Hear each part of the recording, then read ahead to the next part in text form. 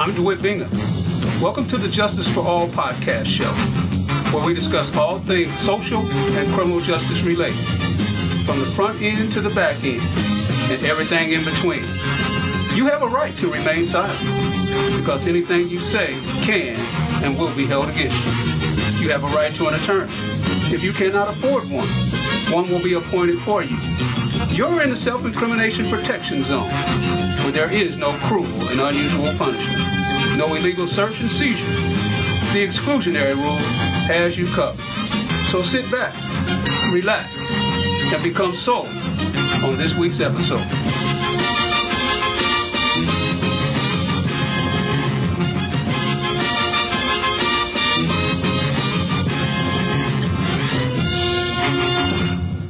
Well, hello, everybody. Welcome to the Justice for All podcast show. I'm DeWitt Bingham, your host. Thank you for tuning in to the show that discusses all things social justice and criminal justice, where the goals are to inform you, the American citizen, of your constitutional rights, to provide educational and occupational guidance to high school and college students, and to be a voice for change. I'm excited about today's show because we're going to freestyle on today. This is the last podcast of the semester, and my wonderful student is going to tell me what he has learned throughout the semester. So I'm really not sure what direction this episode is going to go, and we'll be practicing my instantaneous skill. So without any further ado, ladies and gentlemen, I introduce to some and present to others, Mr. Abram Wills.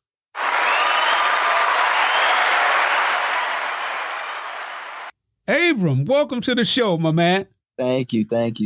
You're the last individual, and as I have mentioned before, Abram, your partner did not make it to the podcast today, so I will not hold that against you, as one of the 4 categories that you're being graded on is diversity in thought. And so I apologize for you having to do it alone, but I will not hold it against you. All right. And so you are the last student in the fall 2022 Introduction to Criminal Justice course. So first thing I want to do is ask you how things went this semester.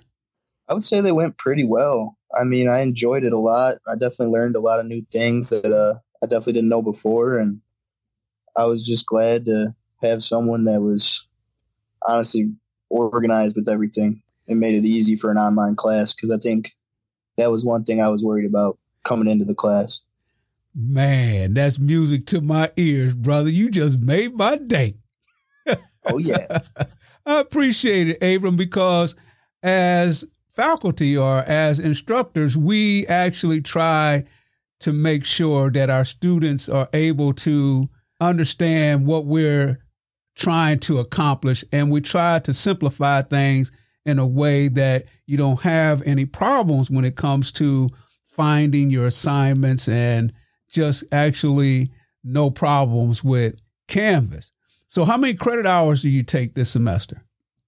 I have 5 classes. Oh, man. Okay. And so if you got 5 classes, are all of them 3 credit hours? I don't believe so. I got a stats, math. I believe that's only other 3 credit, okay, other than unless English is. Okay. All right. But you got 5 total classes. Yes, sir. Okay. All right. Very good. You've already finished all your assignments, and all you got left is the final, and the final is next Tuesday. All right. Segment 1. Segment 1 is for the educational and occupational guidance of high school and college students.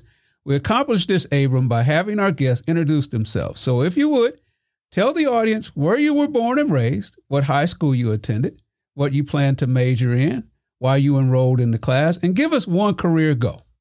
So I grew up in a small town called Coal City. It's about an hour north of Heartland. And then I attended Coal City High School. I'm not really sure what I want to major in yet. I've had thoughts of being a game warden or something like that because I enjoy hunting. Okay. And then I enrolled in the class mostly because of my uncle. He's involved with the court systems. He was a state's attorney, and then He actually just got elected judge. Awesome. So, yeah, he's always telling me some crazy stories. So I figured definitely an action-packed lifestyle. Oh, man, that's awesome. And so what county did he get elected as a judge? Oh, gosh. I know he was Grundy County State's attorney. Okay. All right. Grundy County. Okay. All right. Very good. That's awesome. Well, with that knowledge and what he has shared with you, I'm sure, know a lot about the criminal justice system. So we've learned a great deal about due process rights and criminal justice related amendments. Segment 2 is about constitutional rights, as you very well know.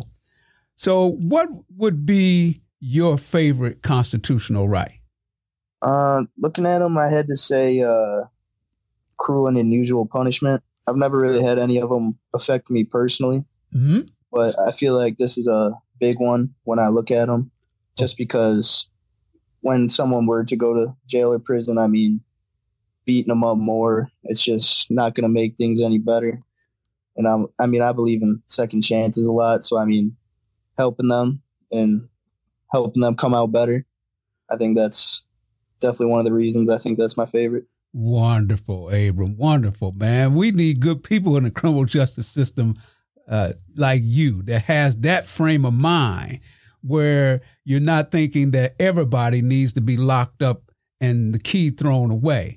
You have a mindset and your thinking is that don't underpunish them, but definitely don't over punishment. Let the punishment meet the crime. And when an individual goes to prison or pays their debt to society and they come out, then you want them to be successful. Awesome, man. So as part of segment 2, we're going to begin our discussion about the class in general. And Abram is going to share the knowledge that he has gained and tell us what he's learned. We've talked about community corrections, criminal justice process, sentencing, jails and prisons, victims, criminal law, law enforcement, courtroom participants, the court, the trial, probation and parole, and juvenile justice. So let's begin with you giving us the first thing that you learned, Abram, that's at the top of your list. All right. So kind of going off of cruel and unusual punishment, I guess, one of the big things that stood out to me was deterrence and all of those, just because they really focused on helping like people in prison and also helping them avoid ending up there. So I felt like that was a big one for me. Absolutely. And I said that I was going to use my instantaneous skills. I had no idea that you were going to have deterrence at the top of your list. But one of the different types of deterrence is general deterrence. Do you remember that term? Yeah. Was that when they're deterred from doing it again in the future? Yeah. It's the term that is actually where judges are actually trying to deter the general population. Whatever their sentence that they hand down is designed to deter everybody in the country as a whole. And then you have specific deterrence. You remember that term? That was the non-offenders, making sure they don't actually commit a crime. Possibly. Yeah. That it is directed specifically at that one individual who violated the law. So as a whole, the court tries to not only deter that individual who has violated the law, but the court also tries to deter us as a general public. It can help explain the reason why we have lots of law abiders. All right, very good. I asked, just for the audience, I asked Abram to write down 3 things that he learned. So that would be the first thing that he learned. Abram, what do you have, or what's the second thing on your list? So another big one I felt we went over were just the offenses themselves, and like part 1 and part 2 offenses, and just being able to pick out like which ones would lead to more of a punishment than the others and what's considered worse than other crimes. Awesome, my man.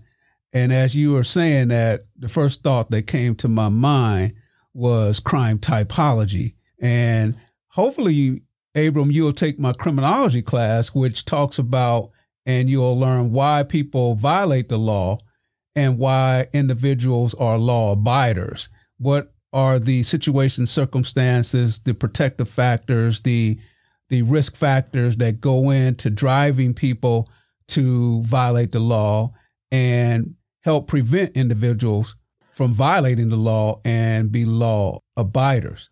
So when we talk about part 1 and part 2 offenses, one of the reasons why we have it divided like that is so that we are able to know how to categorize those offenses and give out appropriate punishments. All right. So what's the third thing on your list?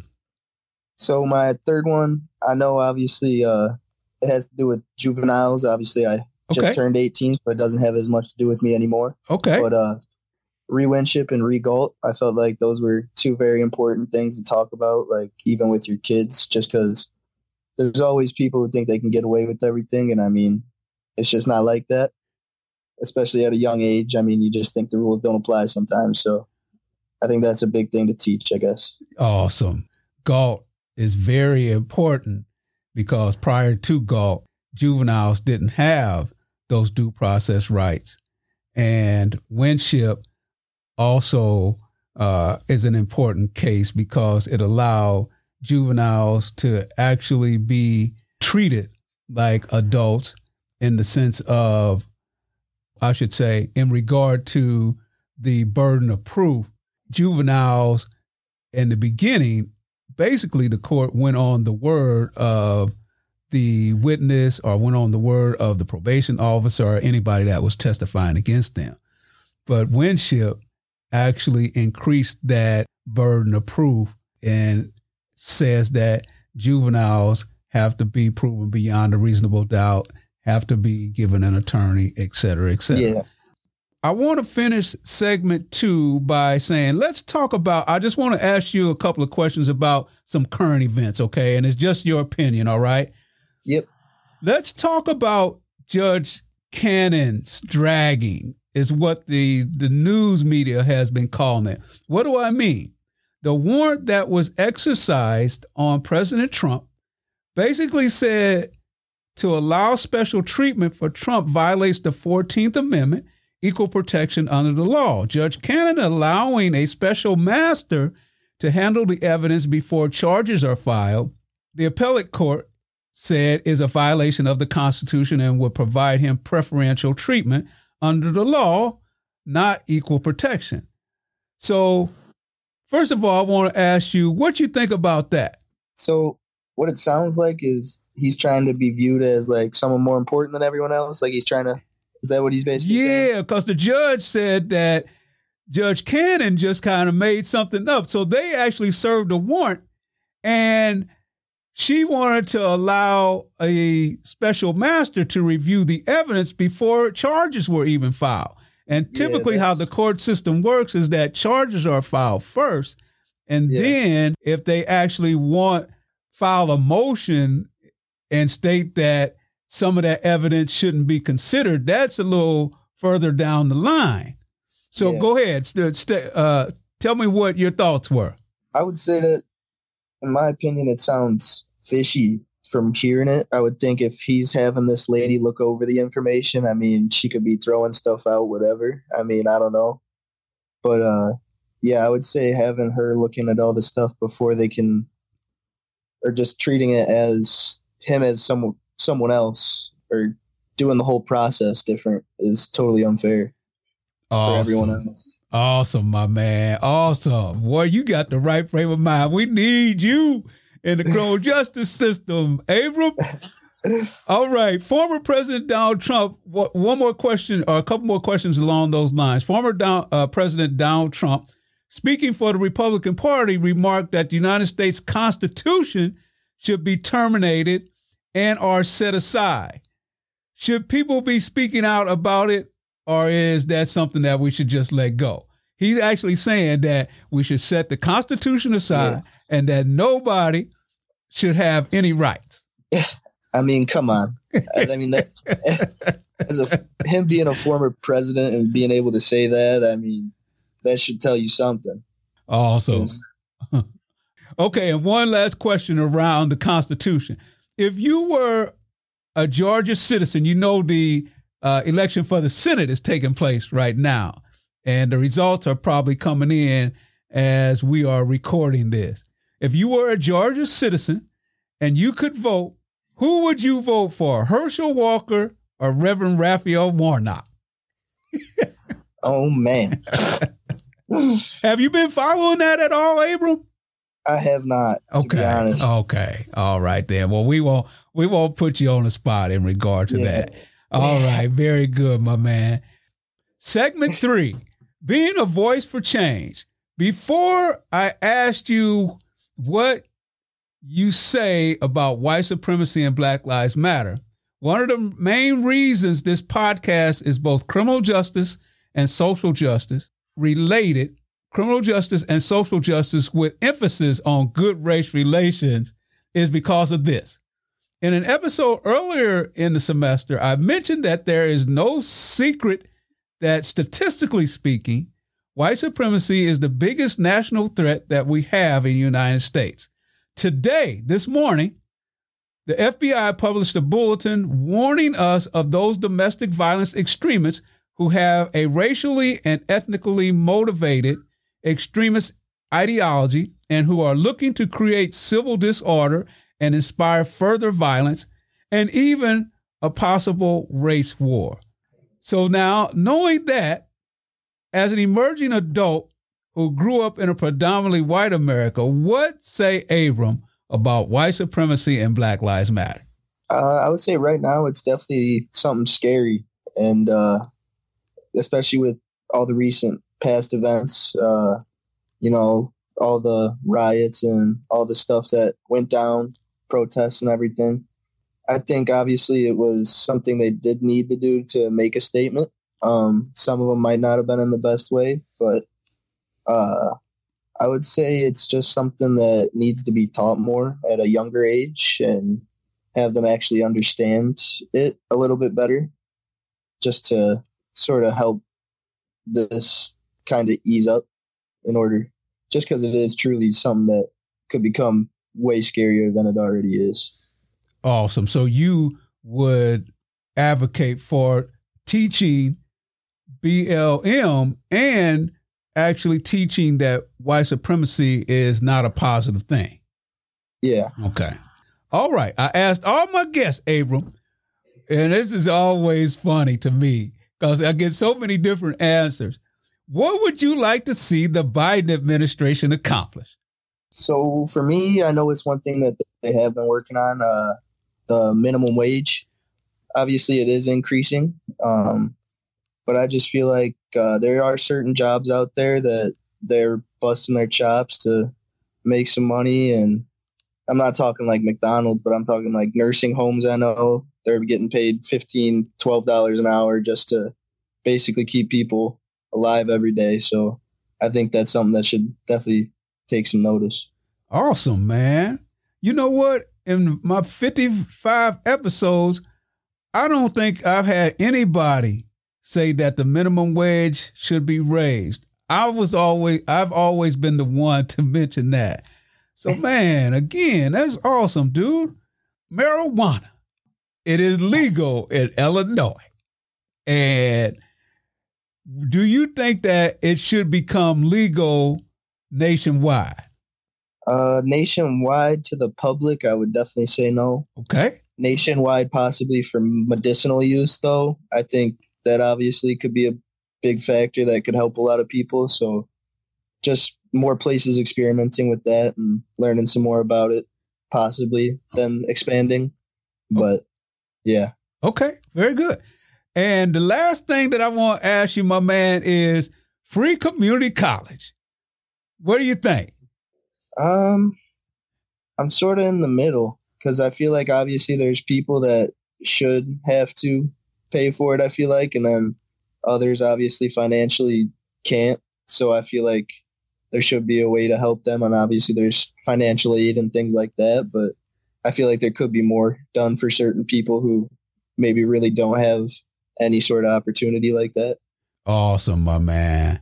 I want to thank you for sticking it out for the whole 16 weeks, because I know it could probably been pretty anxious for you having to wait all the way to the end of the semester and be the last one to actually complete your podcast assignment. So thank you, my man, for your patience. Thank you.